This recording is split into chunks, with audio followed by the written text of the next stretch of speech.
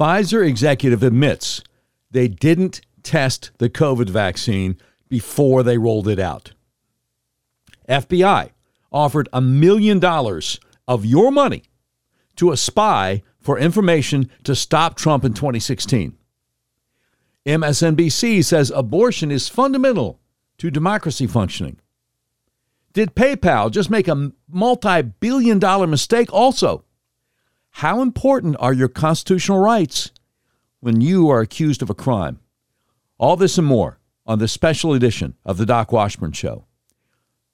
Welcome to the Voice of the Resistance with Doc Washburn. We're the show that pushes back against the Uniparty and lets you in on the news that traditional talk radio is all too often afraid to talk about. This is episode 258 of the all-new Doc Washburn Show. It's Tuesday, October 11th, 2022. Well, I mean, it still is in Alaska and Hawaii. I can't say it's Wednesday the 12th yet because that's our first anniversary, and our first anniversary show's not ready yet. Anyway, just so you understand where I'm coming from, I was fired by one of the biggest radio companies in America, Cumulus Media, simply because I refused their vaccine mandate. More evidence comes out all the time. A lot of people are having serious negative reactions to the vaccines. Also, I will never call Joe Biden president because it's obvious the last U.S. presidential election was stolen. I will never pretend a man can become a woman, and I will never forget about the January 6th political prisoners most Republican politicians refused to even mention. And August 8th, 2022, the day the Biden regime's secret police conducted an unprecedented and unconstitutional raid on the home of a former president of the United States, is a day that shall live in infamy. So this is a really different kind of talk show. We're unmasked, uncensored, and unfiltered. If you like to support what we do, go to our website, docwashburn.com, and click on the button that says Become a Patron. Also, please remember to subscribe to our podcast so you don't miss an episode. Oh, my goodness.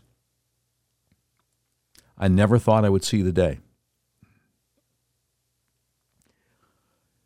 This is all over internet media, but I don't know if you have heard about it. Let's go to American Greatness. Article by Deborah Hine entitled Cheap Lie. EU member of parliament calls out Pfizer exec after she admits COVID vaccine was never tested on preventing transmission. Can you believe this? Imagine the legal ramifications here. A Pfizer executive admitted to the European Parliament on Monday that the COVID-19 so-called vaccine was never tested during clinical trials on its ability to prevent transmission, exposing a key argument for the shots and vaccine passports as a lie.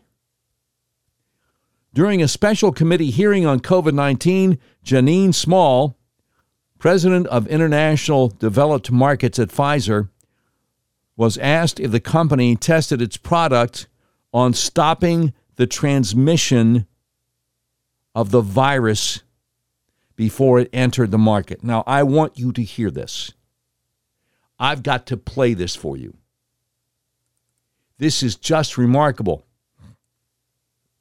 Now, we start off with a guy named Rob Roos. He's a Dutch politician, a current member of the European Parliament. And first, he's talking to the camera about what just happened in the European Parliament. And this is what he says. If you don't get vaccinated, you're antisocial. This is what the Dutch Prime Minister and Health Minister told us. You don't get vaccinated just for yourself, but also for others. You do it for all of society. That's what I said.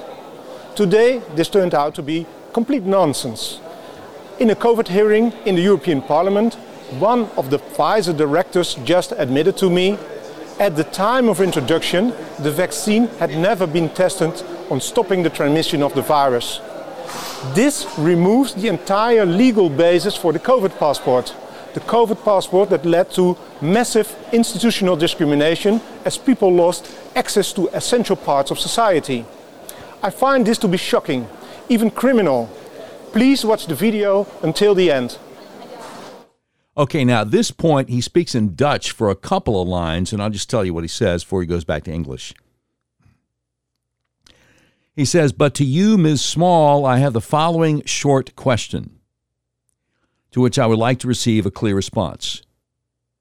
Okay, and then he's going to speak in English. I will speak in English so there are no misunderstandings. Was the Pfizer COVID vaccine tested on stopping the transmission of the virus before it entered the market?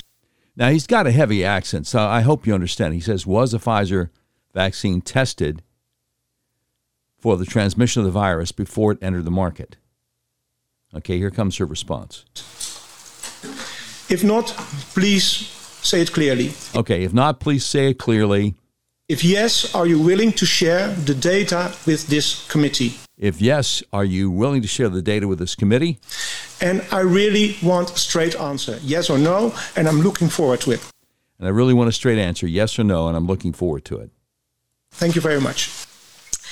Regarding the question around, did we know about stopping immunisation before it's entered the market? No. We had to really move at the speed of science to really understand what is taking place in the market. So she said they didn't test it. They did not test the vaccine, the Pfizer vaccine, to see if it would stop the spread of the coronavirus before they introduced it to the market. Well, several months ago, Deborah Birx, in her autobiography, said we knew the vaccines would not work before we rolled them out. All right, now we go back to Rob Rose, and he wraps this up. This is scandalous. Millions of people worldwide felt forced to get vaccinated because of the myth that you do it for others. Now this turned out to be a cheap lie. This should be exposed. Please share this video. All right. I was going to say, because most people who listen to me are not on Twitter, they might be on Facebook, but Facebook would probably censor this. You're probably not going to be able to find it on Facebook. You can find it on Twitter, or you can go over to AM Greatness, amgreatness.com. Anybody can get on that, right? And just look for an article that begins with the words cheap lie. And share it, share it, share it.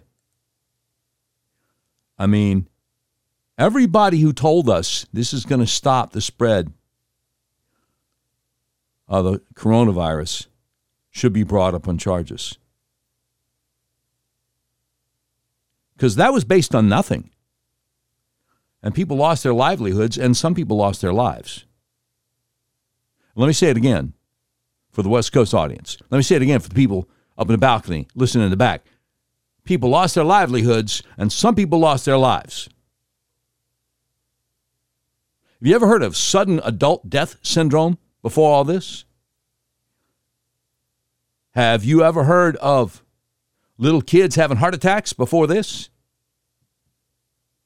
We need to have Nuremberg-style trials. If you don't know what I'm talking about, look it up. I was just following orders. That's not good enough, man. People need to be held accountable,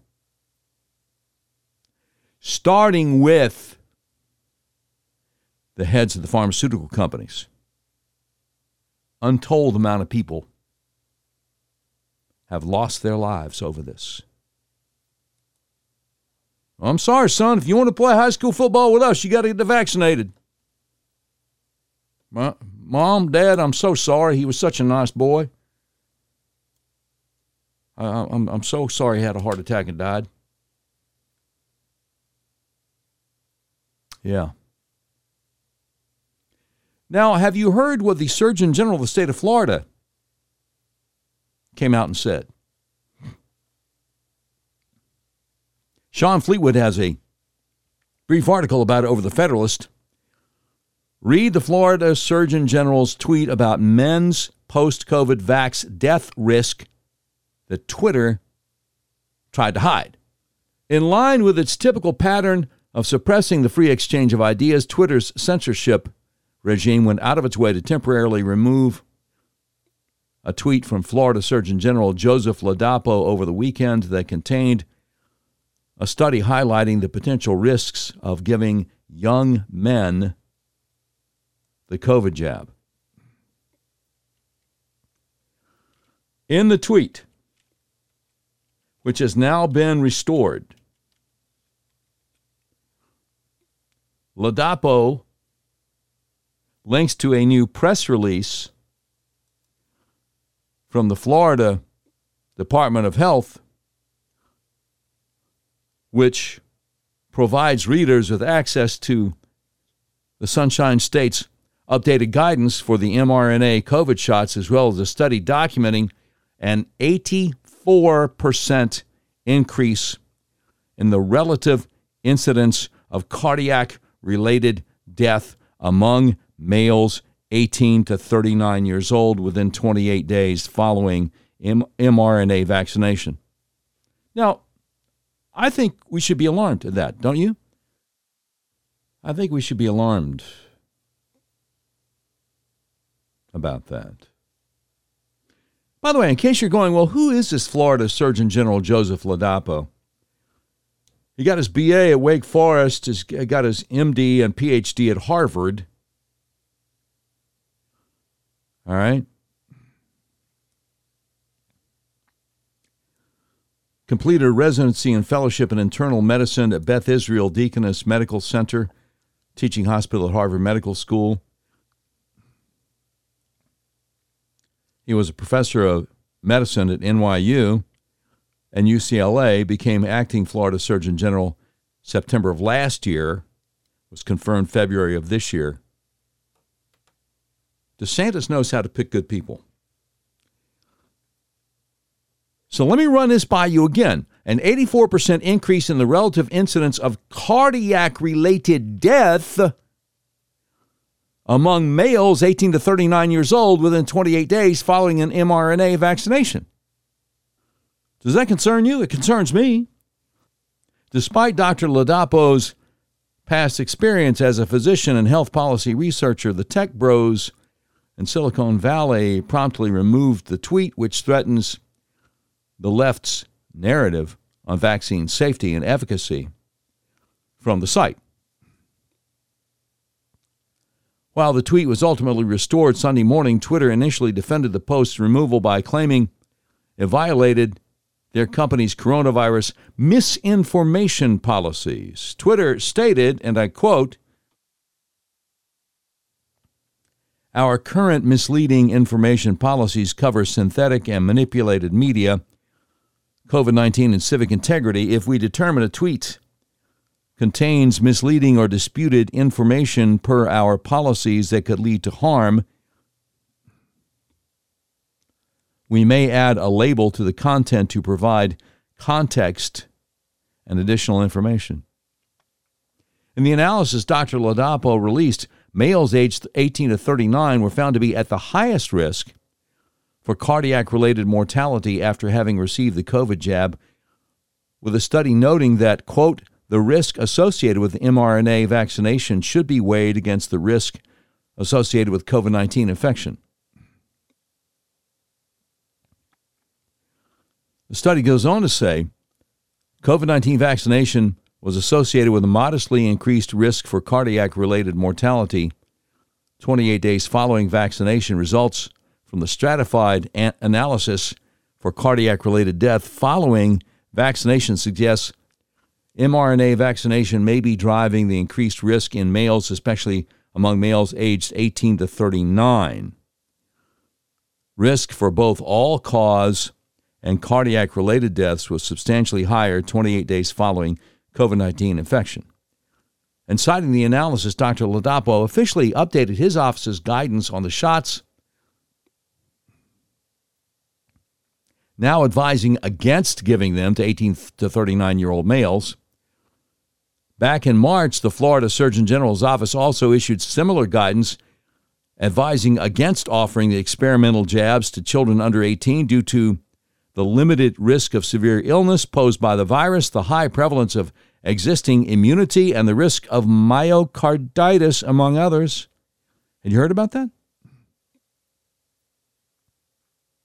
Are any of the other 49 state surgeon generals putting out this kind of warning?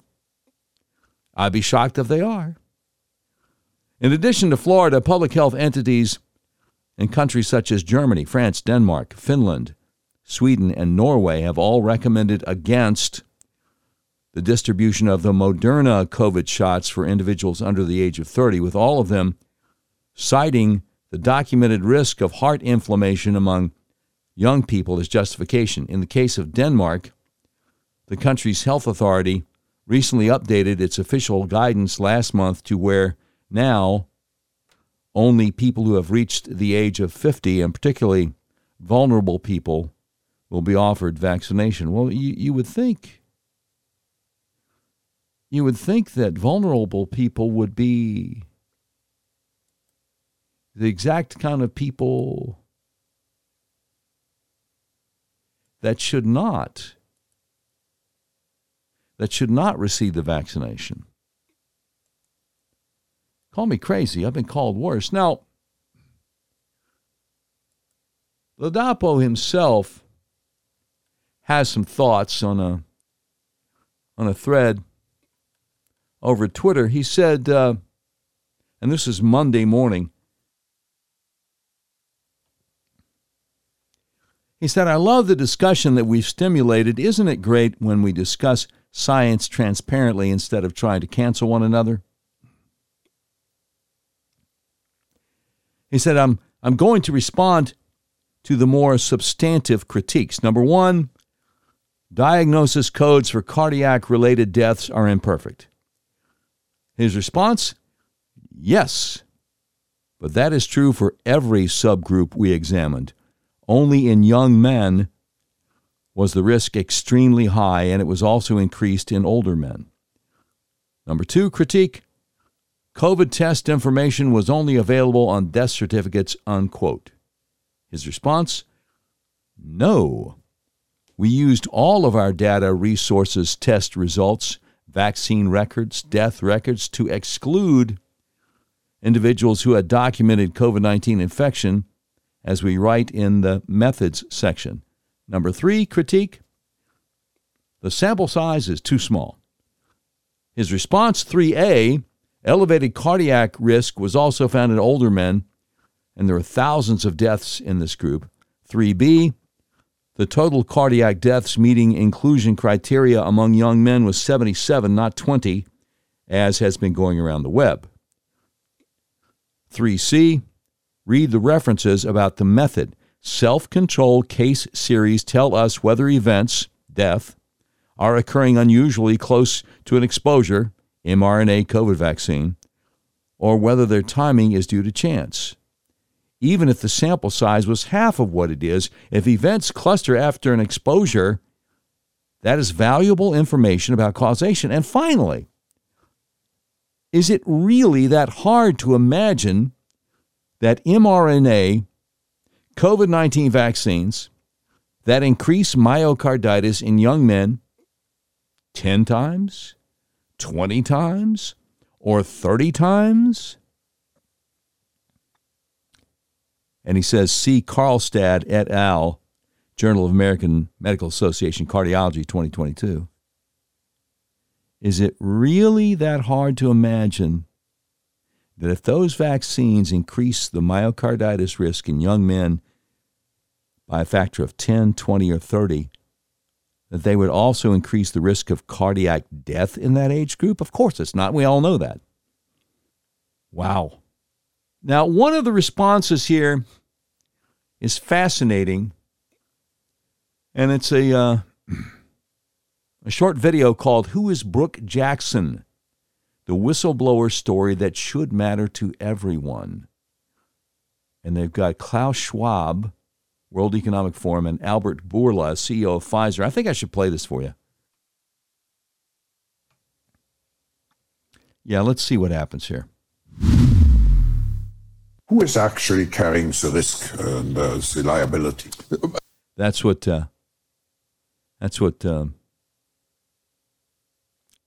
Klaus Schwab, World Economic Forum, is asking the CEO of Pfizer, Albert Bourla, who's actually carrying the risk, the liability.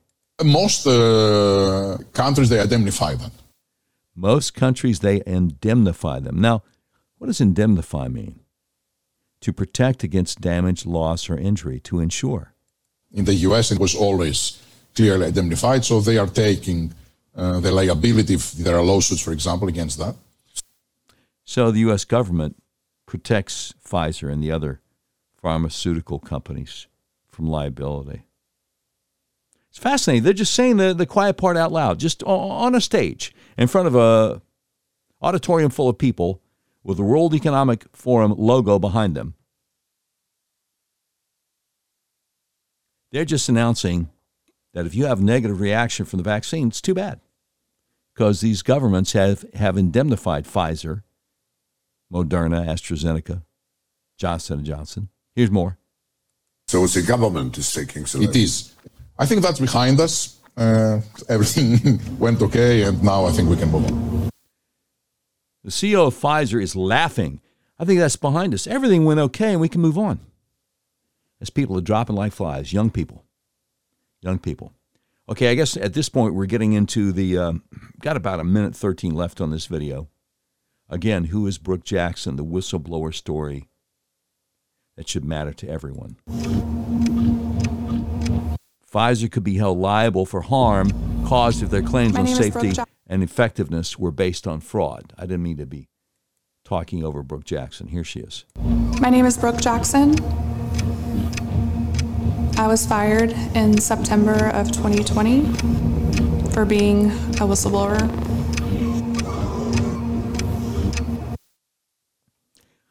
And on the screen it says, in 2021, the British Medical Journal investigated and published a peer-reviewed article substantiating the fraud that Brooke Jackson witnessed as a regional director of Pfizer's clinical trials for the COVID-19 vaccine.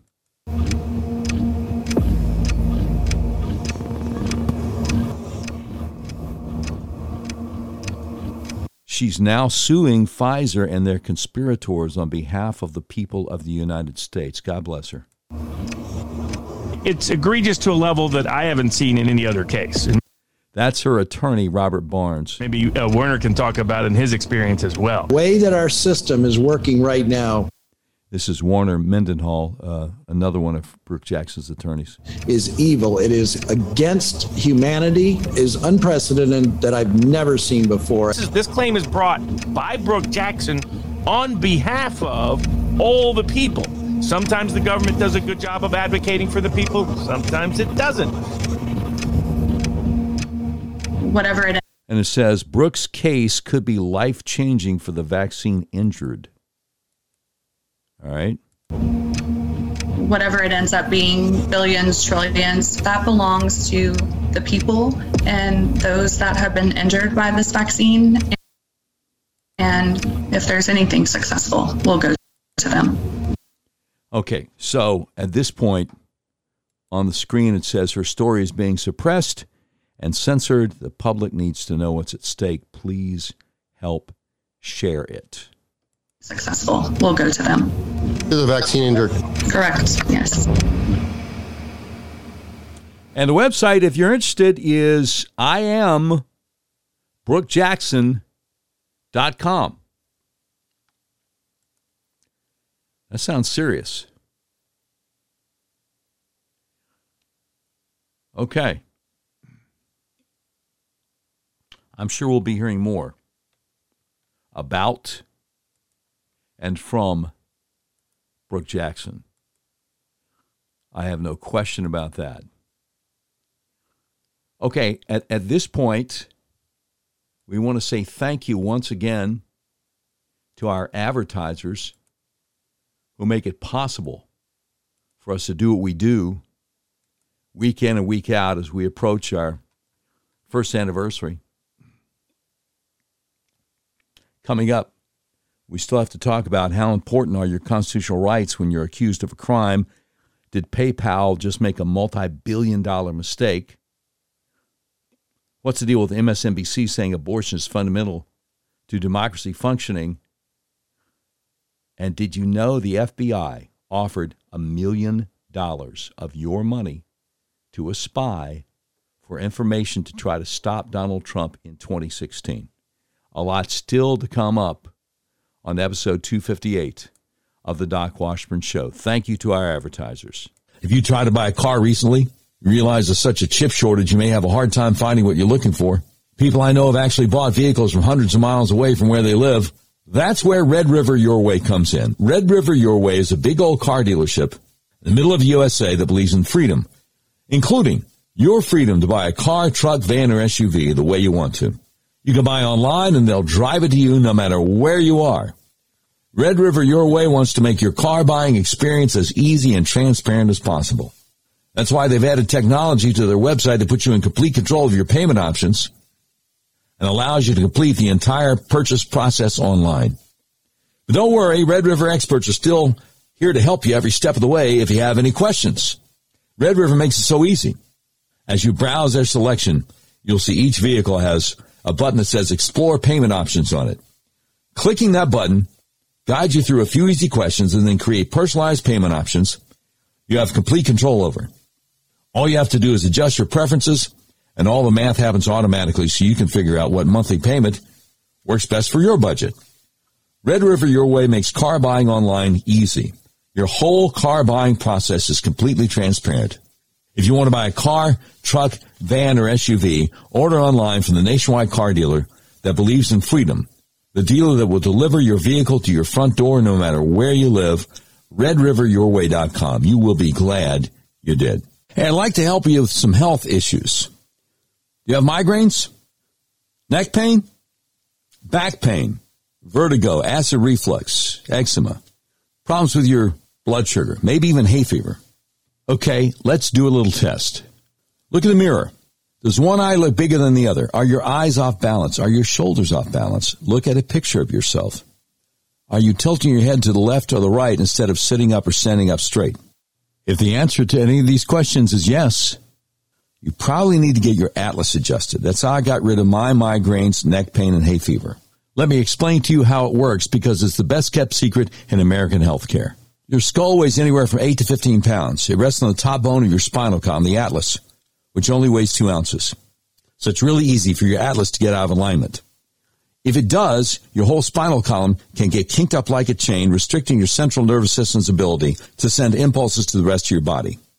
It can affect your respiratory system, reproductive system, circulatory system, even digestive system, and yes, it can cause migraines, neck pain, back pain, acid reflux, eczema, vertigo, problems with your blood sugar.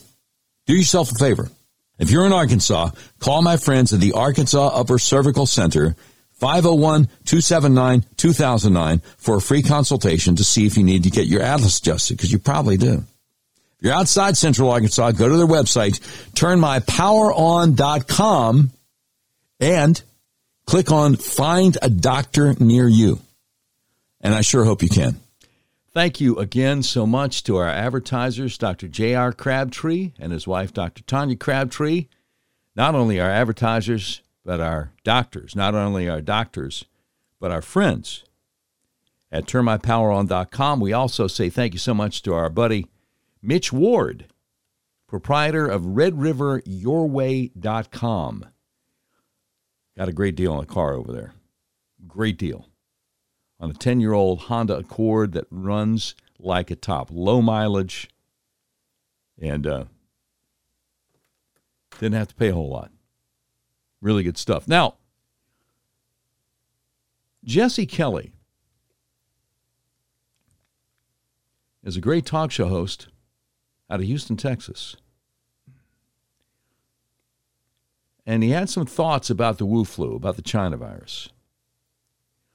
Out there on Twitter, he said, pro tip, the friend or family member of yours who freaked out over COVID is the one who's going to turn you into the feds one day. Just remember who was who because that was the great sorting. Yeah.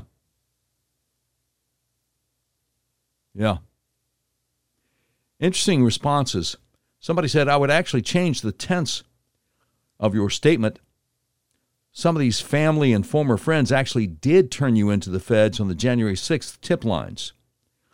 The leads I saw were shocking and absurd, and the FBI was happy to carry their water. The sorting already began. Another guy says the majority of January 6ers were turned in by family. Distrust of family and neighbors is a pillar of communism. He said, I was turned in by my biological father's stepson. Wow. Just horrifying, isn't it? Horrifying.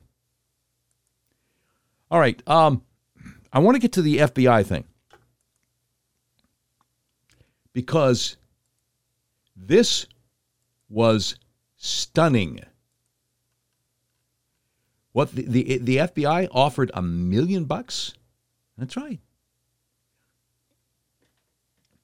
Had you heard about this? Came out in the trial Tuesday. Daily Caller has it. CNN even had it. I can't believe CNN reported on this. Maybe things are finally changing over there with the new boss. I don't know, fam. I can't call it, but good grief. Daily Caller, Trevor Shackle has the article, FBI offer to pay Christopher Steele $1 million for proof corroborating dossier claims, FBI analyst says. Okay? According to CNN, FBI supervisory analyst Brian Auten testified Tuesday. The FBI offered in October 2016 to pay ex-British spy Christopher Steele $1 million for proof that could corroborate claims made in his dossier about then-candidate Donald Trump's 2016 campaign. You know, I've been saying that would be your and my money, our tax dollars, but I don't know. Wonder how much of it might have come out of a petty cash voucher at the Clinton Global Initiative. I'm just speculating here. You know, we're just kind of thinking out loud, thinking outside the box. And maybe not that far outside the box. In his testimony, FBI supervisory analyst Brian Auten said Christopher Steele failed to prove the allegations from his dossier, never receiving the $1 million, and would not even divulge source names at the meeting. The potential payment was revealed during the criminal trial of Igor Danchenko, a Russian analyst and primary source behind information in the dossier. Now, of course, the dossier was a key source behind the FBI's investigation into the Donald Trump campaign for president for allegedly engaging in the 2016 election interference conspiracy with Russia. It was also a major foundation for Foreign Intelligence Surveillance Act, FISA, warrant applications the FBI directed at former Trump campaign aide Carter Page so they could also spy on Trump. Special counsel John Durham indicted Igor Danchenko almost a year ago, November of last year, for allegedly making false statements to the FBI on 5 occasions between June and November 2017 concerning sources of information he gave to Christopher Steele's firm, Orbis Business Solutions, which subsequently ended up in reports to the FBI. Igor Danchenko was a paid source for the FBI from March 2017 to October of 2020. That was previously revealed in a court motion by John Durham. Durham, of course, was tapped, says here, in December 2020 to investigate the origins behind the FBI's Trump-Russia investigation, according to Politico. No, he was tapped a lot earlier than that. Try at least a year and a half before that. I mean, What are they even talking about? December 1st, 2020, Attorney General Barr gave him the title of special counsel, but he'd already been investigating this for a year and a half. Anyway, neither the FBI nor attorney representing Danchenko immediately responded to the Daily Caller's request for comment. However, a lot of the very knowledgeable folks that I follow over in our little corner of Twitter did respond. The great Julie Kelly in American Greatness said, in response to the CNN article, she said, I mean, you want to laugh at the idiocy of this corrupt clown show, except they're destroying lives. She said, and the guy who just testified is Brian Auten. And she links to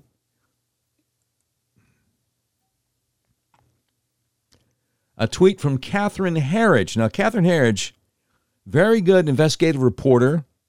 She was with Fox News for years. She's been over CBS News for 2 or 3 years now. Catherine Herridge, back in July 25th on Twitter, said multiple highly credible FBI whistleblowers have come forward to senior Senate Republican Chuck Grassley, alleging widespread effort to downplay or discredit negative information about the president's son, Hunter Biden, according to letters. Okay. And somebody responds here, FBI agent Brian Auten should be at the top of the list. People to be concerned about. And this person links to Hans Monkey back in July, who said, this is just completely unbelievable. Auten, the same crooked FBI analyst who vetted the Carter Page warrant, drafted the phony intelligence community assessment saying that the Hunter Biden laptop was Russian disinformation, concealed that Igor Danchenko had disavowed Christopher Steele, and was also involved in the framing of General Michael Flynn. Really? Really? Yeah. And he links to Jerry Dunleavy over at the Washington, D.C. Examiner, again from July 25th, who says the officials tied to the FBI allegedly falsely labeling accurate information on Hunter Biden as being disinformation include Timothy Thibault, potentially violating the Hatch Act for the anti-Trump social media posts, and Brian Auten, who was involved in Crossfire Hurricane. The thing I don't understand at this point, so maybe Durham's not done, is why somebody as deeply compromised as Brian Auten is putting this bombshell out there today that they offered Christopher Steele $1 million.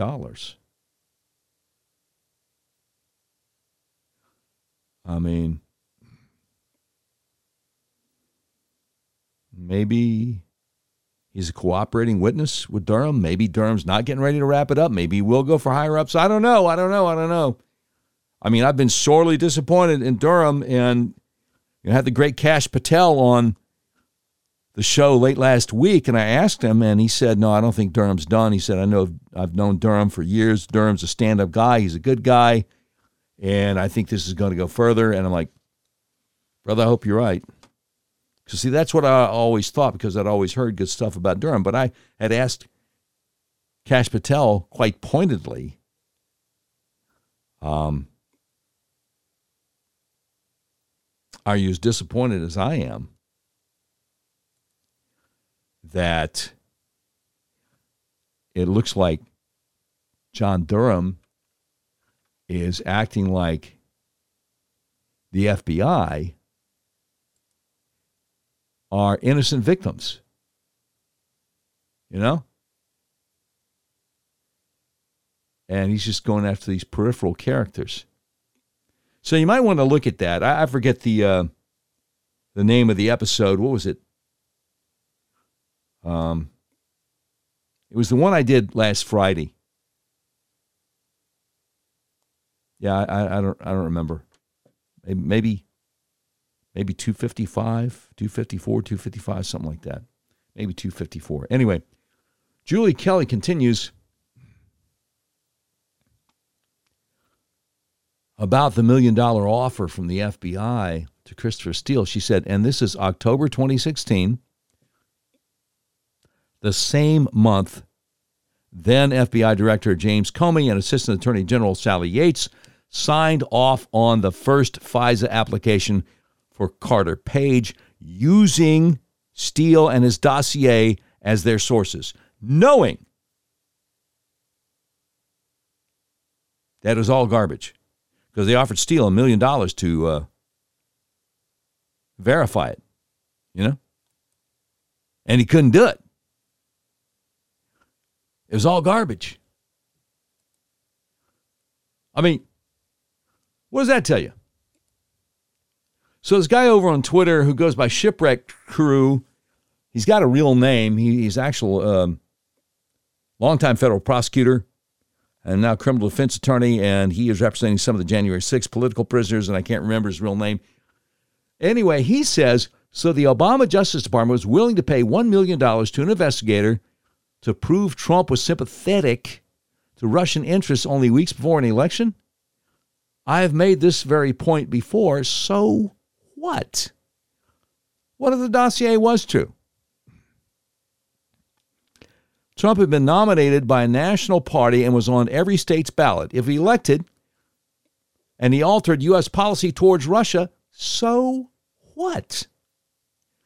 He said, why would that be of interest to the FBI? They do not make foreign policy. If the FBI was ordered by the president to adopt a more cooperative stance toward Russia, then the employees of the FBI would have been obligated to comply or quit, one or the other. The idea that a coterie of bureaucrats in the FBI thought that might be wrong and acted to prevent it is the scandal. If they didn't like the policy implications, the solution was for them to resign from the FBI and run for Congress, where they could legitimately impact policy. Just stunning. What a cast of clowns. Now, the first response is somebody saying the $1 million lie cost America her safety, security, and liberty. Not to mention the 40 other million and all others who lost their life savings under this hoax. Yeah, because, see, people had to spend a lot of money on lawyers, people who were targets of Robert Mueller, who did his thing for almost 2 years. But Julie Kelly, in response to Shipwreck Crew, said he wasn't an investigator, talking about Christopher Steele. He was a political operative paid by the DNC and the Clinton campaign, and they knew it. And they knew it. Now, somebody along the line here, I can't remember who it was, said, I'll bet you the FBI didn't offer Tony Bobulinski, a Biden business partner, $1 million to corroborate the Hunter Biden laptop. Oh, no, they didn't. Oh, no, they sure didn't. Now, Sean Langiel,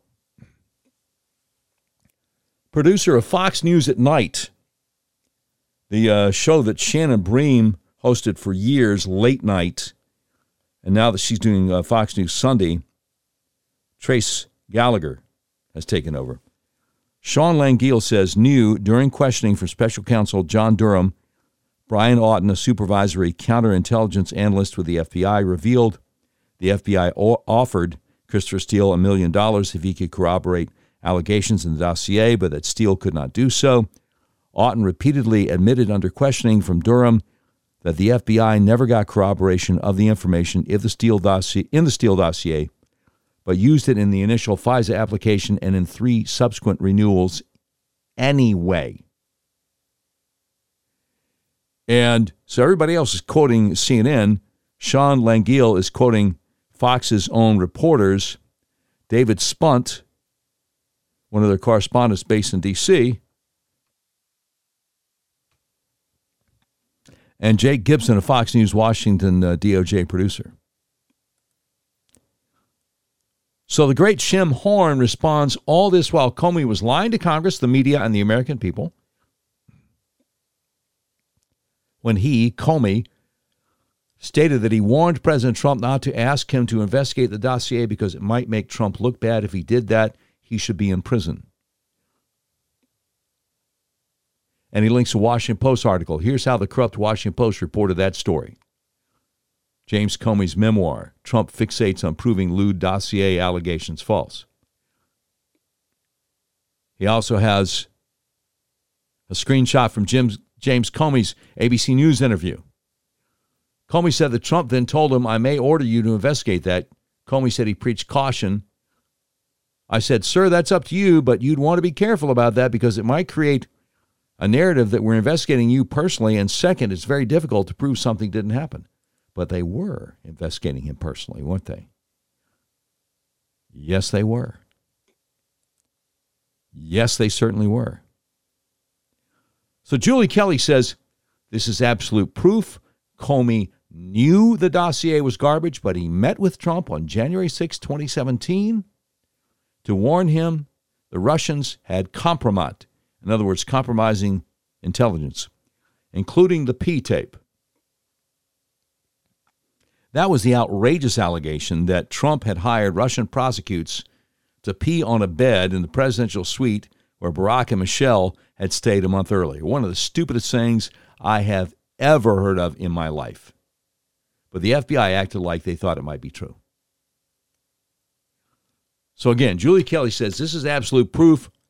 Jim Comey knew the dossier was garbage, but he met with Trump on January 6, 2017 to warn him the Russians had compromised, including the P-tape, and Obama knew Comey would brief Trump on it. Then she says, oh boy, and this is your money headline right here. She says, January 6, 2017 was the real attempted insurrection. No, not January 6, 2021, January 6, 2017. That was the real attempted insurrection. That was the real attempt at preventing the peaceful transfer of power from Obama to Trump, right there, January 6, 2017. And they were all in on it. They were all in on it. Now, the great Bonci over at Red State, he said, I know no one cares anymore, but today we learned that the FBI tried to use taxpayer money to pay a foreign spy $1 million to deliver campaign-destroying information on Donald Trump prior to the 2016 election. That is so much worse than Watergate. It is. Sure is. More from Julie Kelly. She says, so on top of the money Christopher Steele was collecting in 2016 from the DNC and Hillary Clinton's campaign, Oleg Deripaska and the FBI, as a confidential human source, several FBI officials offered him $1 million to prove the dossier allegations were true. What a gig. And this is after Steele and Glenn Simpson did their D.C. private media blitz to generate interest in the dossier, and Steele as an anonymous source. Oh, yeah, they're talking all these D.C. media types off the record, behind the scenes.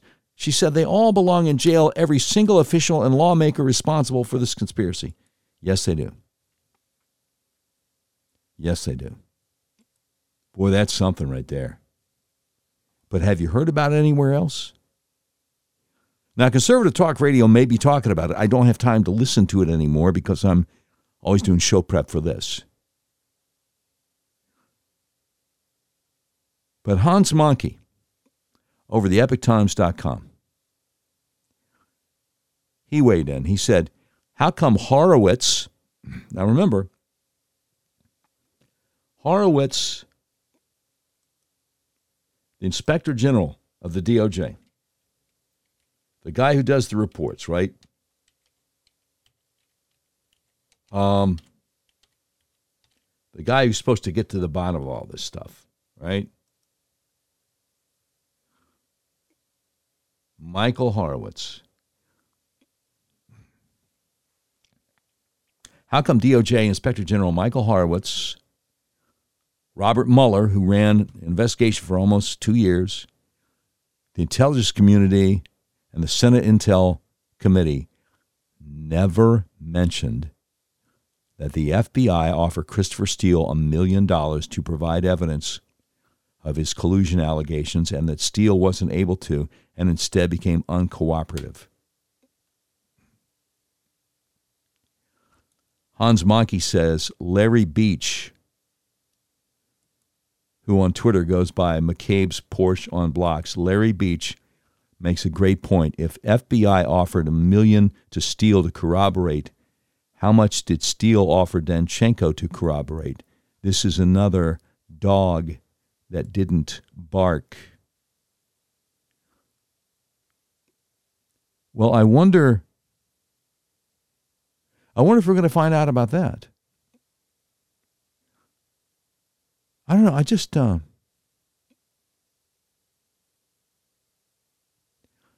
a feeling. I don't know, maybe I'm crazy. Maybe Durham has a couple more up his sleeve. Because nobody saw this coming. Nobody saw this coming.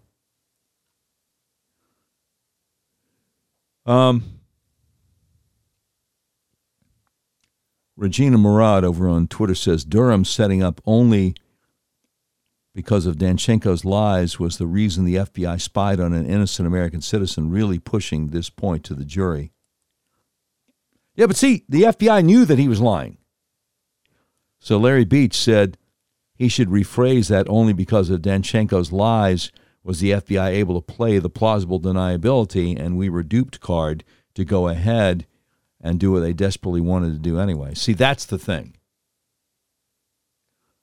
And if Durham's going to be legit, he's finally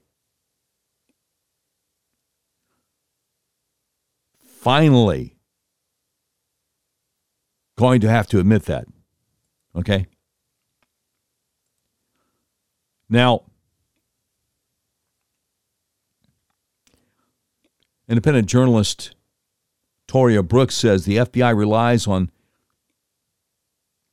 human sources, and when they lie, it affects the investigation. The FBI should have taken certain actions, but they also may have covered up the defendant's lies. The jury must decide whether Danchenko lied to the FBI and whether those lies were protected. And then Hans Monkey said, mark the day. This is the first time ever that someone in the U.S.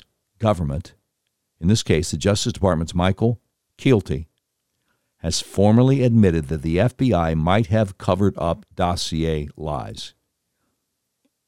Oh, my goodness.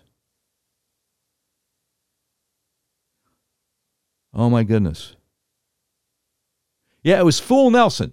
Fool Nelson was the guy who said,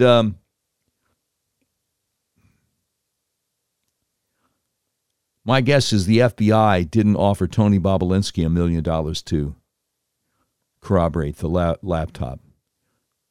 All right, the great Jeff Carlson over the Epoch Times. Let's see what he says about this, because he's always strong. Okay, he's responding to Aaron Mate over the Gray Zone News, who says Steele FBI meeting on October 3rd, 2016. FBI's first surveillance warrant on Carter Page was then filed 18 days later, October 21st. That means that after the FBI offered Steele $1 million to prove his dossier, which he couldn't do, FBI filed a surveillance warrant based on the dossier anyway. Jeff Carlson says FBI Deputy Director Andrew McCabe said no surveillance warrant would have been sought from the FISA court without the Steele dossier information. Jeff Carlson says the FBI has lied or obscured facts on virtually everything that has been explored by researchers. Imagine what we don't know. Another quote, FBI supervisory analyst Brian Auten testified that Steele never got the money because he could not prove the allegations. Again, Jeff Carlson says the FBI tried to bribe Steele. When Steele couldn't produce, they used his dossier anyway to get the original FISA on page along with 3 renewals. To make matters even worse, despite knowing Steele couldn't produce, the FBI attached a 2-page summary of Steele's dossier to the intelligence community assessment, which was briefed to Obama on January 5th and 6th of 2017, just 2 weeks before Trump's inauguration. And the FBI maintained contact with Steele via Bruce Ohr. In the days following the firing of Comey by Trump, McCabe even sought to directly re-engage with Steele using Bruce Ohr as a conduit. I'm telling you, Durham is going to have to prosecute some of these bigwigs. If not, what is all this about? Now, again, let me go back to something else that came up during the first day of the Igor Danchenko trial today. From independent journalist Toria Brooks. FBI agent Helson, the handling agent, conducted interviews with Danchenko. FBI agent James will show when Danchenko wanted someone to call him, he'd tell them exactly which phone app to use. The information that Danchenko lied about led to a surveillance warrant against Carter Page. FISA, which stands for Foreign Intelligence Surveillance Act, warrant is the exact term. Using this tool, the FBI can monitor calls and emails in real time of individuals who are believed to work for foreign governments. Carter Page was never charged with any crime. The FBI has an obligation to inform the court of anything that may be wrong or misrepresented in FISA warrants. The government and the FBI surveilled Carter Page for nearly a year. Danchenko's lies about Sergio Milian affected counts 2 through 5 of the indictment. On June 15, 2017, Danchenko concealed the source of the info and denied speaking to Charles Dolan. However, his communications tell another story. August 19, 2016, Danchenko asked Dolan to give him anything he had on Paul Manafort. Then the info that Dolan provided ended up in Steele's report 2 days later. Why was Danchenko's lie about Charles Dolan important? Dolan was the only current U.S.-based source of the Steele dossier. June 15, 2017, Danchenko lied to FBI Special Agent Helson and said he did not speak to Dolan about anything specific that was in the dossier.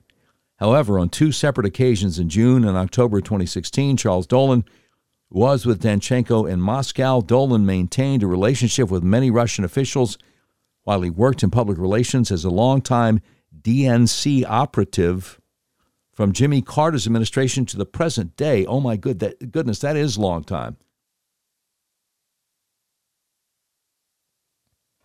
Now, what we're seeing here is Toria Brooks relating to us the government's opening statement. Here's a little bit more. You'll hear testimony from 4 FBI agents. What were Dolan's connections for the dossier? FBI employee Brittany Herzog, who prepared a lengthy report. Danchenko and Dolan's connections with Russian sources. Kevin Helson, his handling agent. The FBI never interviewed Charles Dolan, despite Helson wanting to interview Dolan. The FBI relies on human sources, and when they lie, it affects the investigation. The FBI should have taken certain actions, but they also may have covered up the defendant's lies. Wait. Whoa, wait. Durham is saying this in the opening statement? Whoa. Maybe he's not through. Have you heard this anywhere else? Anybody else aware of this? All of us sitting back going, well, Durham's just rolling over for the FBI and the DOJ and he's not going to do anything? In his opening statement, he says, the FBI should have taken certain actions, but they also may have covered up the defendant's lies. Really? Maybe he's not through after all. Maybe Kash Patel had something. Well, he's a lot smarter than me. Anyway, the jury must decide whether Danchenko lied to the FBI and whether those lies were protected. Oh, my goodness. That's remarkable. That is just remarkable. So Larry Beach says boom, has called Kevin Helson, the affiant on the BS Butina indictment, was also Igor Danchenko's handler. So I'm wondering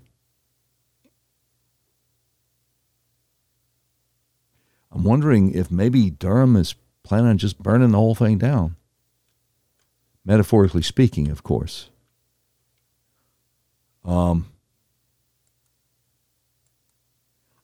This is really quite something.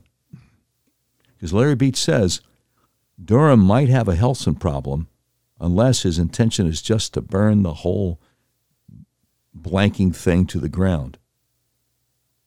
Helson being the guy who wanted to interview Charles Dolan, but the higher-ups wouldn't let him.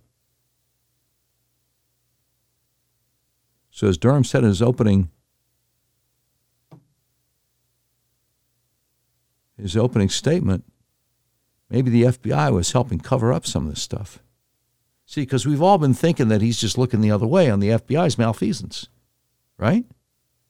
We all pretty much gave up on it, right?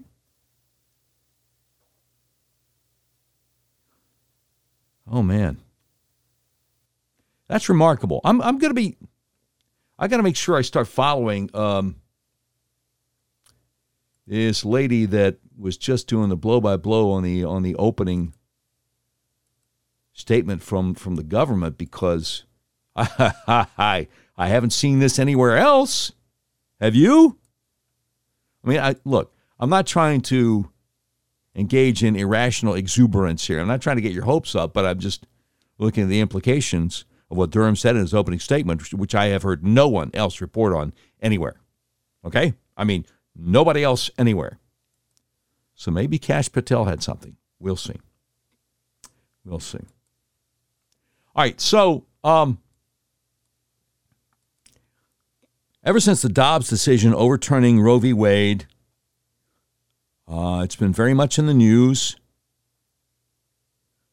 And Democrats, I was going to say, are hoping and praying, but, you know, who do they get to pray to? You can't be pro-abortion and be a Christian. And the God of the Bible is the real God.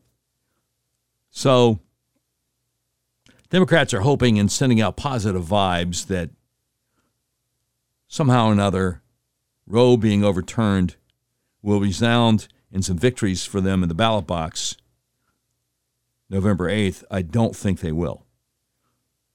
So, did you hear about the MSNBC pundit claiming that abortion is fundamental to democracy functioning? Did you hear about that? The Post Millennial has an article on it. A lot of conservative websites did articles on it.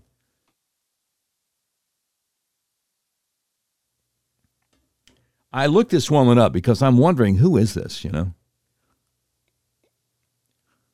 And her name is Lauren Leader.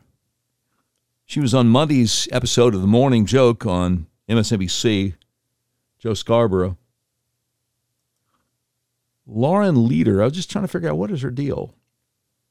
Well, on LinkedIn, it says she's an executive advisor on diversity, public affairs, engagement, and communications, and CSR at Chivy Advisors. Also, co-founder and CEO of All In Together, a nonpartisan nonprofit dedicated to women's civic education and participation. And you're like, okay, how do you make a living, though?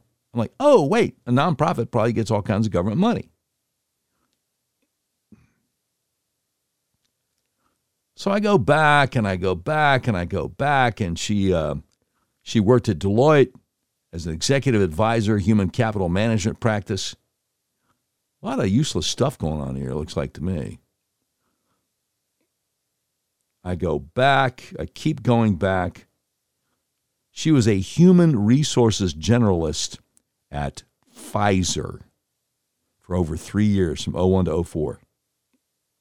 And guess what MSNBC is not going to tell you? They're not going to tell you, oh, by the way, you worked for Pfizer for over 3 years, didn't you? Yeah, that was that company that had to pay the largest fine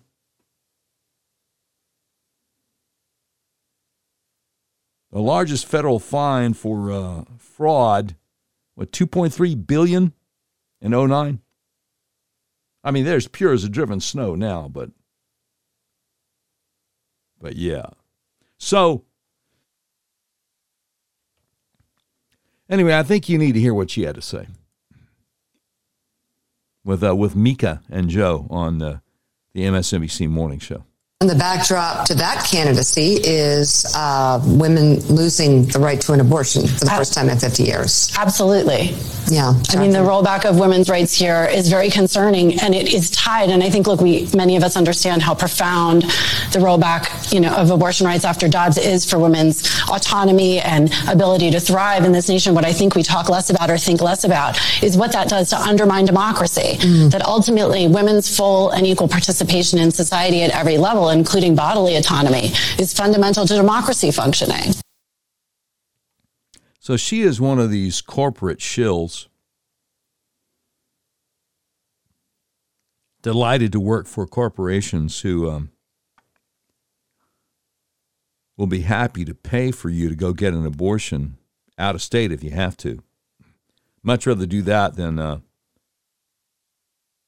give you paid maternity leave because they want you to get back to work as quickly as possible instead of raising a family. So that's what they're all about.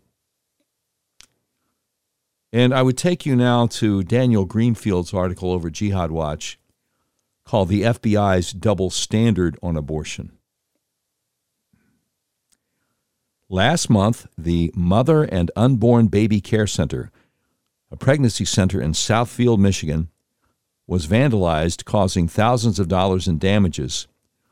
Graffiti left behind reading, "If abortion isn't safe, neither are you, Jane." Linked the attack to Jane's Revenge, a leftist pro-abortion domestic terrorist group that is believed to be responsible for as many as 50 attacks on pregnancy centers and pro-life groups. Southfield, Michigan police notified the FBI, which refused to comment on the case. After 18 attacks, directly claimed by Jane's Revenge over a period of 6 months, the FBI has made 0 arrests. But while under Biden, the feds have shown no interest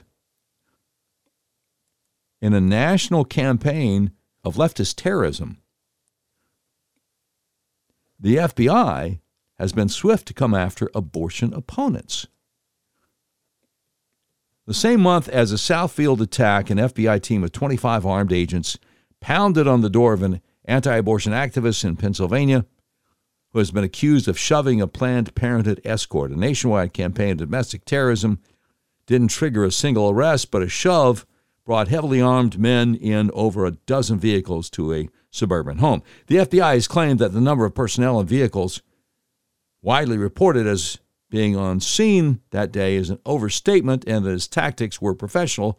The actual professional tactic would have been to ask the gentleman in question to turn himself in. But under Biden and Attorney General Merrick Garland, the DOJ is engaged in a campaign of political intimidation. Biden's DOJ put out a statement about the incident by his nominee, Jacqueline C. Romero, who is touted as the first woman of color and the first LGBTQIA+ person to serve as U.S. attorney. And the statement said, violating the FACE Act by committing a physical assault is a serious crime for which the FBI will work to hold offenders accountable.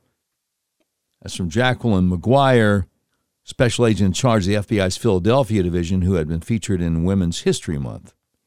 The FACE Act, introduced by Senator Ted Kennedy, who had killed a woman himself, some said may have been carrying his child, and the first known example of a senatorial underwater abortion, means that the FBI, no, you're not going to cancel me. You're not going to censor me. Mary Jo Kopechne is unavailable for comment. Means that the FBI will come pounding on doors over a shoving incident at an abortion clinic, but pregnancy centers can be torched across the country without a word. On paper, the FACE Act also protects pregnancy centers. But the extremely differing enforcement standards by Biden's DOJ And the FBI make it all too clear that it does not. Also in September,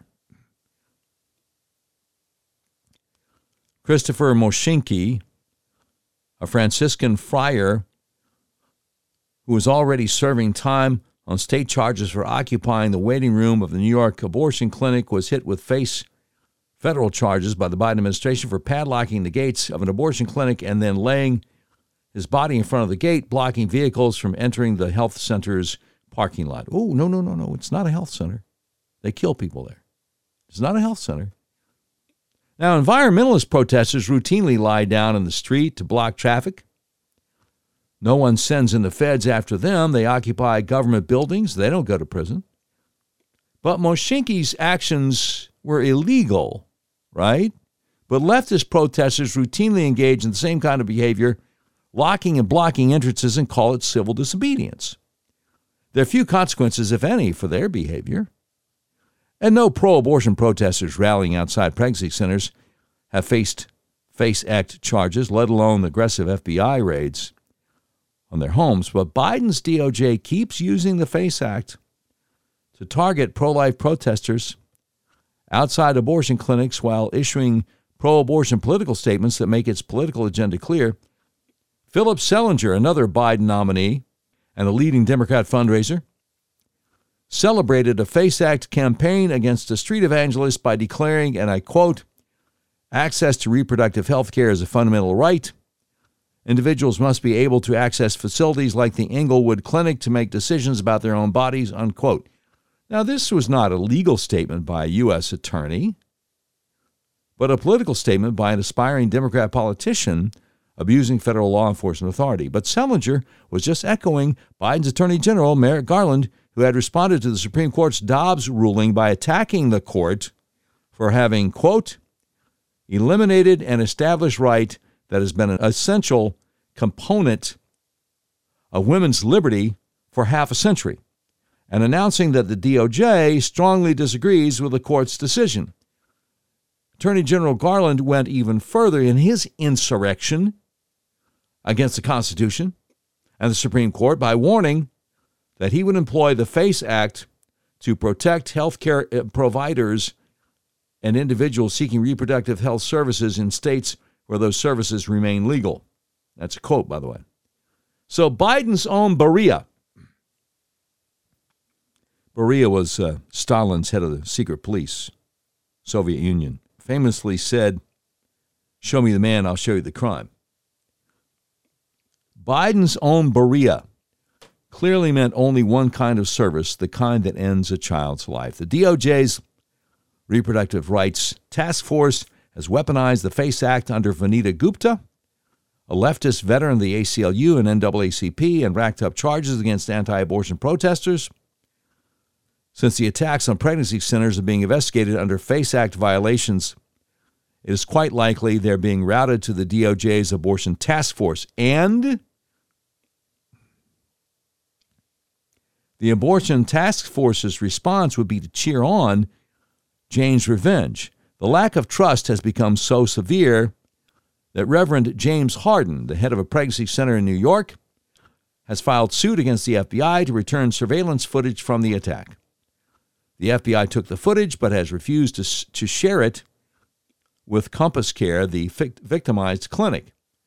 According to Reverend Harden, the video shows license plates and other identifying footage, and yet, after over 100 days, the FBI has made no arrests and refuses to turn over the video. Pastor Harden charged they know who these people are. They're choosing not to make arrests. Meanwhile, local authorities claimed to be worried that releasing the video would play into the hands of right-wing, quote, nut jobs out there with guns and AK-47s bombing and killing people, unquote. Late last month, the FBI canceled a visit meant to look into the firebombing of the clinic. Even while leftist pro-abortion terrorists continue vandalizing and firebombing pregnancy centers, Democrat politicians at the federal and state level have targeted those same centers with legislation meant to shut them down in an effort to achieve the same terroristic goals. In L.A., Democrats are trying to impose a $10,000 fine for anyone who claims to have been misled into thinking that pregnancy centers also provide baby terminating services. A similar attempt in California had already been struck down by the Supreme Court years ago. Senator Elizabeth Warren introduced the Stop Anti-Abortion Disinformation Act, which tries to use the Federal Trade Commission to target pregnancy centers. Senator Mark Warner and House Democrats demanded that Google go even further in censoring pregnancy centers from its search results. Jane's Revenge, or whichever combination of activists are operating under that name, is just the direct action arm of a leftist movement that is coordinating a campaign against pro-life groups. And the Biden administration is using its control over the DOJ and the FBI to implement it, ignoring violence by its political allies while ruthlessly going after acts of peaceful civil disobedience. Under Merrick Garland, the DOJ has become the enforcement arm of the left.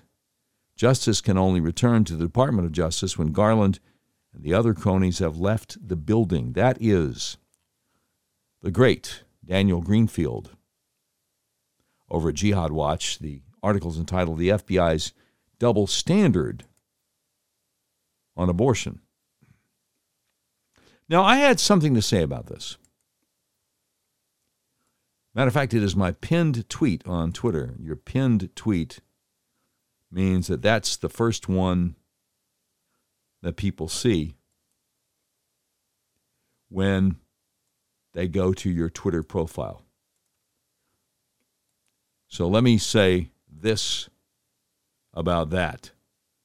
Now, I was responding to a guy named Jim Squires. Jim is a write-in Democrat candidate for Congress in Texas. So obviously he has a few screws loose. In my humble opinion, and you're entitled to it, he says, if you're a man and a woman becomes pregnant on your account, she will be forced to give birth and you will be forced to help pay for raising the child. The average cost of raising a child is $286,000. Don't kid yourself. Abortion rights are a man's issue. Vote blue or pay, men. So I had to respond to that. I said, Jim Squires says the quiet part out loud. Pro-abortion men would rather pay to have their children murdered than pay for 18 years of child support. Just ask Nathaniel Elijah Dixon. That's a guy arrested for killing his girlfriend for not aborting their child. Just ask Nathaniel Elijah Dixon, Emmanuel Dwayne Coble, another guy arrested for the same thing, Ray Caruth, former Carolina Panthers NFL football player who went to prison for conspiring to murder his baby's mother, Jeffrey Toobin. Quite public that the CNN guy had a long-term affair with a coworker while he was married. She got pregnant, and he tried to coerce her into having an abortion. Steven Tyler. Steven Tyler, Aerosmith, many, many years ago, had a 15-year-old girlfriend that he had somehow gotten legal custody of and got her pregnant and made her have an abortion. Even asked Hunter Biden. Now look, you realize the fact that he denied paternity even though he knew he was the child's father. You realize the fact that Joe and Jill Biden refused to even acknowledge they had this grandchild who's now, 3 or 4 years old in Batesville, Arkansas? Of course they're furious that she wouldn't have an abortion. So, yeah, it's always been a man's issue. It's never been about women's rights. It's always been about men trying to exert their power over women they see as sex objects. And then if they impregnate them, instead of having to pay for 18 years of child support, and for that matter, having to pay for a messy divorce if they happen to be married to somebody else, they just want to give the woman however much money the abortion costs, and just be done with it. And so many people don't realize that. So many people have no idea that that is the case, but that is the case. I mean, you want to talk about the patriarchy? You want to talk about white supremacism? Planned Parenthood.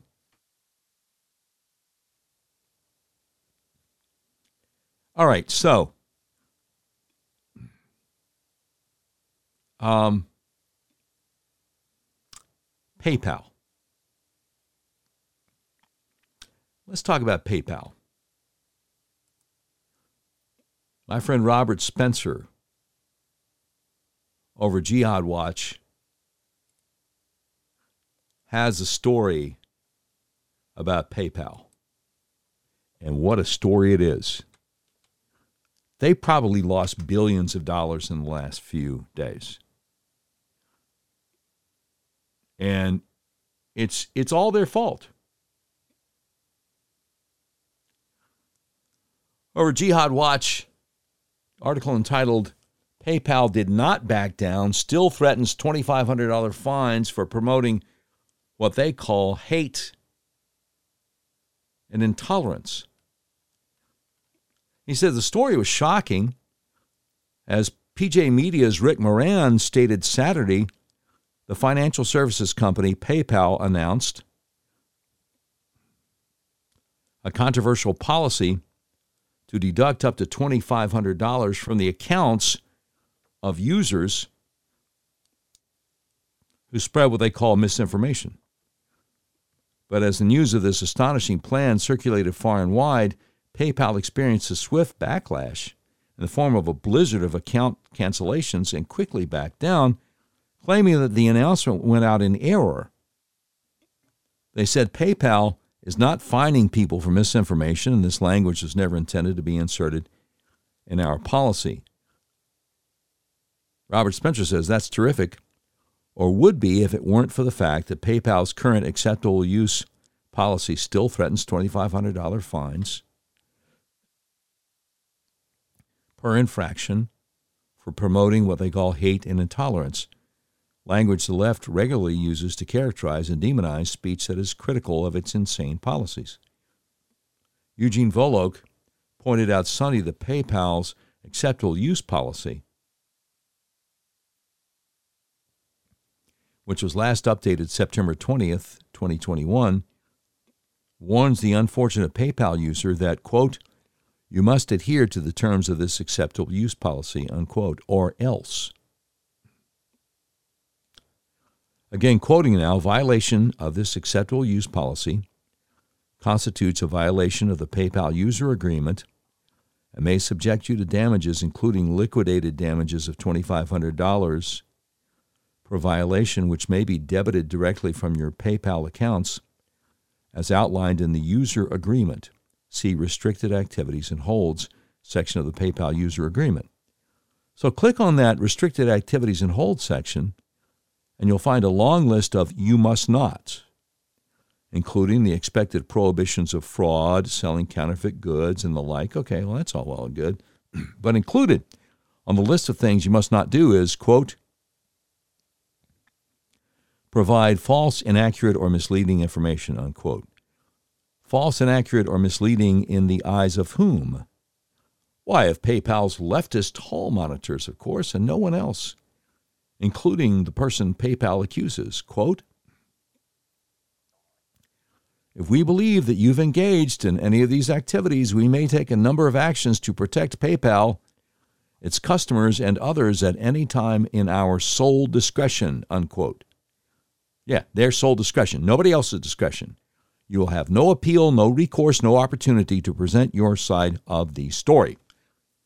And among the prohibited activities listed on the acceptable use policy page of PayPal, you'll find forbidden, quote, the promotion of hate, violence, racial, or other forms of intolerance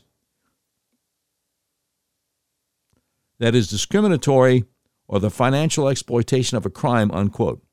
No problem, eh? You've never engaged in or ever planned to engage in any promotion of hatred, violence, or intolerance. So you're in the clear, right? Wrong. Leftists routinely accuse patriots of promoting hate. Wanting a secure southern border is promoting hate as far as they're concerned.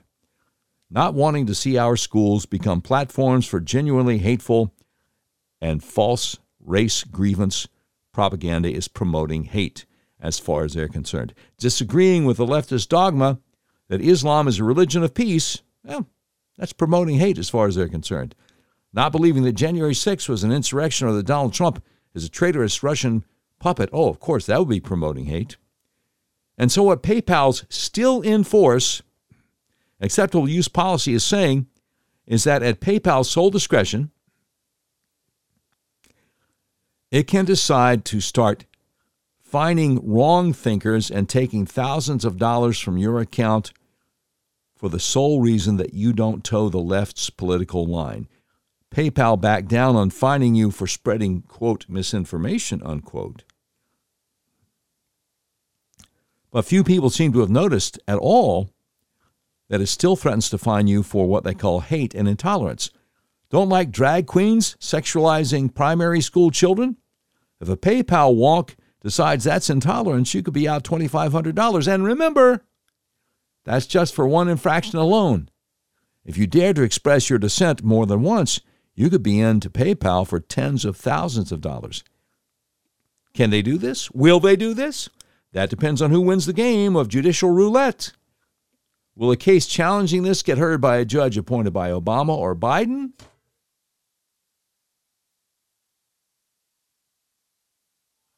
Or by one whom Trump appointed? PayPal's acceptable use policy is one indication of why leftists are so avid to pack the Supreme Court and so incandescently enraged with Justices Gorsuch, Kavanaugh, and Barrett.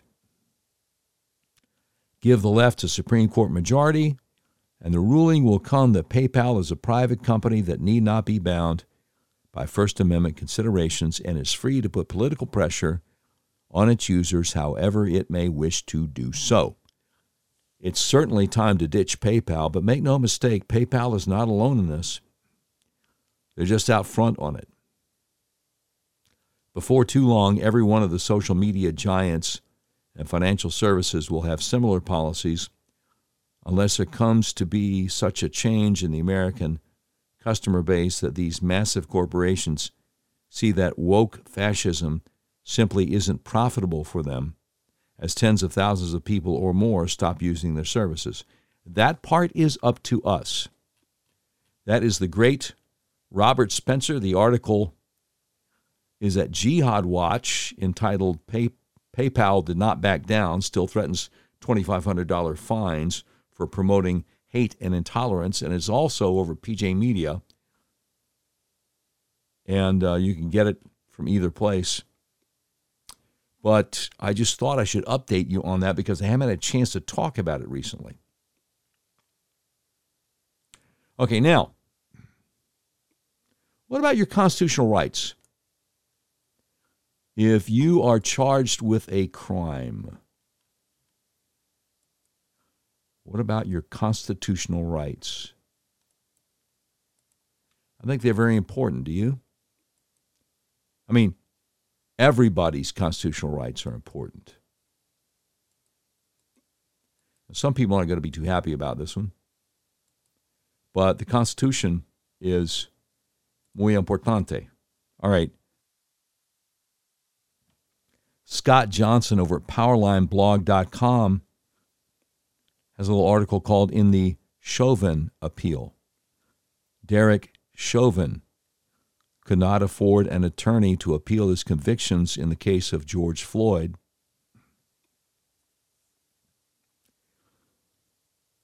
Chauvin's insurance did not extend to appeals, and the Minnesota Supreme Court denied him a public defender. Scott Johnson says, although I thought Chauvin could not have received a fair trial in Hennepin County, Minnesota, it looked like he wouldn't be able to raise the issue on appeal either. He says, I put out the call on Powerline for some members of the Minnesota Bar to represent Derek Chauvin on appeal. In the best tradition of the American legal profession, my friend Bill Mohrman, Mohrman, answered the call. Derek Chauvin's legal defense fund is here at Give, Send, Go, and he has a link there in case you want to chip in a few bucks.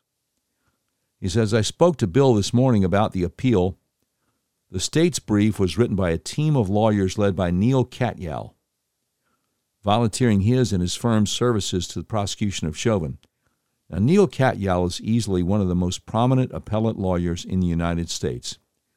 He says, I asked Bill if he didn't feel like he was going up against Goliath. He laughed, which I interpreted in the affirmative. He said he thought that, quote, everyone is entitled to an attorney representing him, unquote. He added, if we're getting away from that in this country, we're in big trouble. And that's true. Briefing of the appeal was completed last week. Bill anticipates oral argument will be scheduled before a panel of the Minnesota Court of Appeals in January. He says, I should note that they are elected judges who must be cognizant of the consequences of decision requiring retrial at a venue outside Hennepin County. It wouldn't be pretty. The Hennepin County District Court page on the Chauvin case, he links to it. It affords access to each of the appellate briefs. He links to all that stuff. He says, virtually every time I wrote about the trial on PowerlineBlog.com, I noted the riots that preceded the trial, the riots that occurred during the trial, and the concrete and barbed wire construction around the courthouse that gave visible form to the lynch mob atmosphere of the proceedings. National Guard troops were stationed outside the courthouse, along with 2 armored personnel carriers. Security concerns were such that the jurors assembled at an undisclosed location each morning during the trial and were driven to and from the courthouse by Hennepin County, Minnesota sheriff's officers in unmarked vans. The Minneapolis Star-Tribune reported the unprecedented effort aimed at protecting jurors from danger and outside influence cost almost $22,000 in van rentals alone. One more thing. Governor Tim Walz began deploying National Guard troops around Minneapolis and St. Paul as early as Wednesday, April 14th, 2021, before jury sequestration in the event riots occurred after the verdict. As Bill puts it on page 29 of appellant's brief, post-verdict should be translated as in the unlikely event of a not guilty verdict. Everyone in his right mind understood the secondary effects of a not guilty verdict. Bill does a good job of leading with the pretrial publicity, security issues, and other events that precluded a fair trial of even being possible. Bill relies on the 2-tier analysis set forth in the United States Supreme Court's Skilling case to argue that prejudice should have been presumed under the circumstances of this case. He's talking about Skilling versus United States. And that was a Supreme Court case from 2010. And fascinating case. But anyway, he says, turning to the state's brief, this statement leaps out at me on page 17. The state says, the United States Supreme Court has likewise cautioned that a presumption of prejudice applies only in the extreme case, such as those involving kangaroo court proceedings, bedlam, a carnival atmosphere, or a disturbing lack of judicial serenity. And they quote from the Skilling case. Scott Johnson concludes by saying, again, that is the state speaking in respondent's brief on the law applicable to Derek Chauvin's Sixth Amendment right to a fair trial under controlling case law. This is me speaking. If this wasn't the extreme case, there never was one and there never will be one. And that's it. That's the end of the article. I commend it to you. Scott Johnson over PowerlineBlog.com. Article entitled In the Chauvin Appeal. Chauvin. You know, I try to give you stuff here that I'm fairly certain you're not going to get anywhere else. I'm thankful for this opportunity. And I try to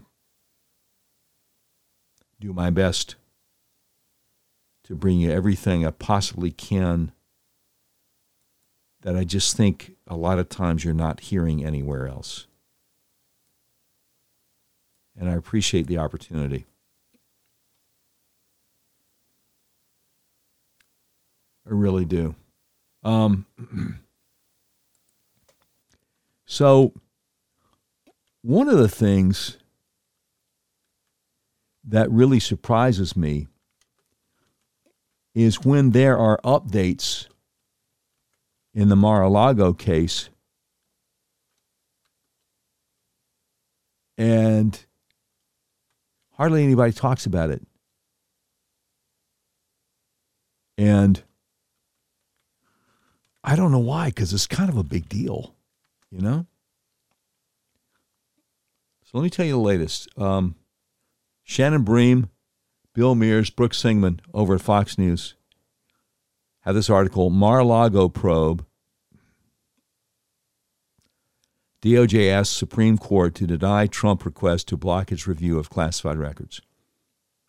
And this is from late afternoon, Tuesday, October 11th. So this is pretty new.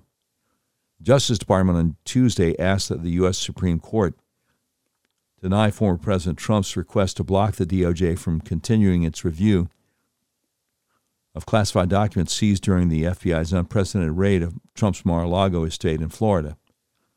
Trump's attorneys last week elevated the former president's legal battle to the Supreme Court, requesting that Justice Clarence Thomas, who has jurisdiction over the 11th Circuit Court of Appeals, vacate the stay by a lower court that allowed the DOJ to review classified records taken in August from Mar-a-Lago instead of court-appointed Special Master Raymond Dearie. U.S. District Judge Eileen Cannon issued an injunction against the DOJ's use of the 100 documents purportedly marked as classified to be used for investigative purposes. The 11th Circuit overturned Cannon's order and prevented Special Master Dearie from reviewing those materials. The panel had limited Judge Dearie's review to only the non-classified documents seized from Mar-a-Lago. Trump's legal team asked the U.S. Supreme Court to intervene, but the Justice Department, in a filing on Tuesday, argued that the Court of Appeals correctly held that it had appellate jurisdiction to review and stay the portion of the September 5th order that requires the government to turn over the documents bearing classification markings for special master review. You know, it's neat you got Shannon Bream writing something like this because she's a lawyer and she gets it, you know. It's helpful for us. The Justice Department argued that even if there were some doubt on that score, Trump certainly cannot establish the clear error required to justify the relief he seeks, particularly because he does not acknowledge, much less attempt to rebut, the Court of Appeals' conclusion that the district court's order was a serious and unwarranted intrusion on the executive branch's authority to control the use and distribution of extraordinarily sensitive government records. In its filing, the Justice Department said the application should be denied. Now, Trump's legal team has the opportunity to file a written legal reply, which the High Court will consider and later issue an order. The decision could come as early as the end of this week, but Trump's legal team, in their initial filing to the U.S. Supreme Court, argued that the unprecedented circumstances presented by this case, an investigation of the 45th President of the United States by the administration of his political rival and successor, compelled the district court to acknowledge the significant need for enhanced vigilance and to order the appointment of a special master to ensure fairness, transparency, and maintenance of the public trust. All right? The filing continues. That appointment order is simply not appealable on an interlocutory basis and was never before the 11th Circuit. Nonetheless, the 11th Circuit granted a stay at the special master order, effectively compromising the integrity of the well-established policy against piecemeal appellate review and ignoring the district court's broad discretion without justification. Trump's legal team added that the unwarranted stay should be vacated as it impairs substantially the ongoing time-sensitive work of the special master. The filing continues. Moreover, any limit on the comprehensive and transparent review of materials seized in the extraordinary raid of a president's home erodes public confidence in our system of justice. Now, Justice Department last month, in its 11th Circuit filing, is working to appeal Judge Cannon's decision to appoint a special master altogether, arguing that it is unable to examine records taken from Trump's Florida estate that may constitute as evidence of crimes. What's a fishing expedition? Fourth Amendment out the window as far as these guys are concerned. In their appeal, DOJ officials wrote, the government is thus unable to examine records that were commingled with materials bearing classification markings, including records that may shed light on, for example, how the materials bearing classification markings were transferred to plaintiff's residence, how they were stored, and who may have accessed them. The records not marked as classified may also constitute evidence of potential violations. DOJ officials also stated in the filing that an expedited appeal, if successful, would allow the government to more quickly resume its full investigation without restraints on its review and use of evidence seized pursuant to a lawful search warrant. Trump has denied that any of the materials in his possession at Mar-a-Lago were classified. Special Master Judge Raymond Dearie was given the task of reviewing approximately 11,000 records seized by the FBI during the raid of Trump's private residence. The Special Master and his team will review those records for executive privilege, attorney-client privilege, and for personal records. Dearie's deadline to review the documents was extended to December 16th. The original deadline was November 30th. Dearie has scheduled a status conference for October 6th. I think we've long passed October 6th. This is an article from October 11th. So, was there some kind of stealth edit here? It says published October 11th. Is this an update? Shannon, you're going to make me check out the the Wayback Machine, aren't you? What do you mean he scheduled a hearing for October 6th? Are you kidding me? Because it says this article came out late afternoon, October 11th. So was there a stealth edit? No? Wayback Machine says it first dropped on October 11th. I don't know. I give up. I don't know. All right. That having all been said, our next episode is going to be our first anniversary show. And we're pretty excited about that. Who knows? Might even have some greatest hits. In the meantime, it's time to say a hit, Brian. We interrupt this program to bring you a special report. It's the Doc Washburn Show Tweet of the Day. Brought to you by RedRiverYourWay.com. Red River Your Way, a big old car dealership in the middle of the USA that believes in freedom, including your freedom to buy the car, truck, van, or SUV of your choice the way you want to, online, and have it delivered to your front door anywhere in the continental United States of America. All right, so this is a three-parter. You got Randi Weingarten. She is the head of one of the biggest teachers' unions in America over in Ukraine, right? She's tweeting over in Ukraine. I guess she wants to get in on some of the money laundering, too. She says, woke up this AM to reports of disgusting Russian missile strikes in Kyiv, Lviv, and other cities, heading to the border now to assess the situation.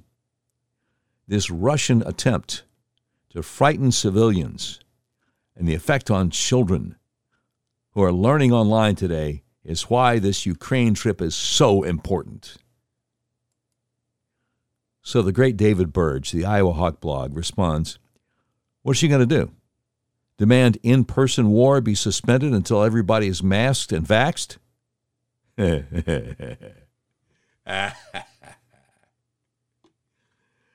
And then he has a quote from somebody he's just making up. Fred Plattsburgh, Assistant District Sales Manager, Arby's, woke up this AM to reports of disgusting Russian missile strikes in Kyiv, Lviv, and other cities, heading to the border now to assess the situation. That's great. That's great. The tweet of the day is not always funny, but when I can find a funny one, I'll give it to you. Thank you so much again to Mitch Ward and everybody at RedRiverYourWay.com. You've been listening to episode 258 of the all-new Doc Washburn Show. The views and opinions expressed on the Doc Washburn Show do not necessarily reflect those of our advertisers, but they love us and we love them. Today's program has been produced by Tim Terrible, directed by Mick Messy. This has been a terribly messy production. Portions of today's show will be taken overseas and dropped. If you'd like a transcript of today's episode of the all-new Doc Washburn Show, simply peel the roof off a Rolls-Royce panel truck and send it to Mansur's Computer Solutions, 7th floor of the Ephemeral B. Smoot Building, Whitehall, Arkansas, in care of Sheriff Mansur Sempier X. And that's the way it is. Tuesday, October 11th, 2022.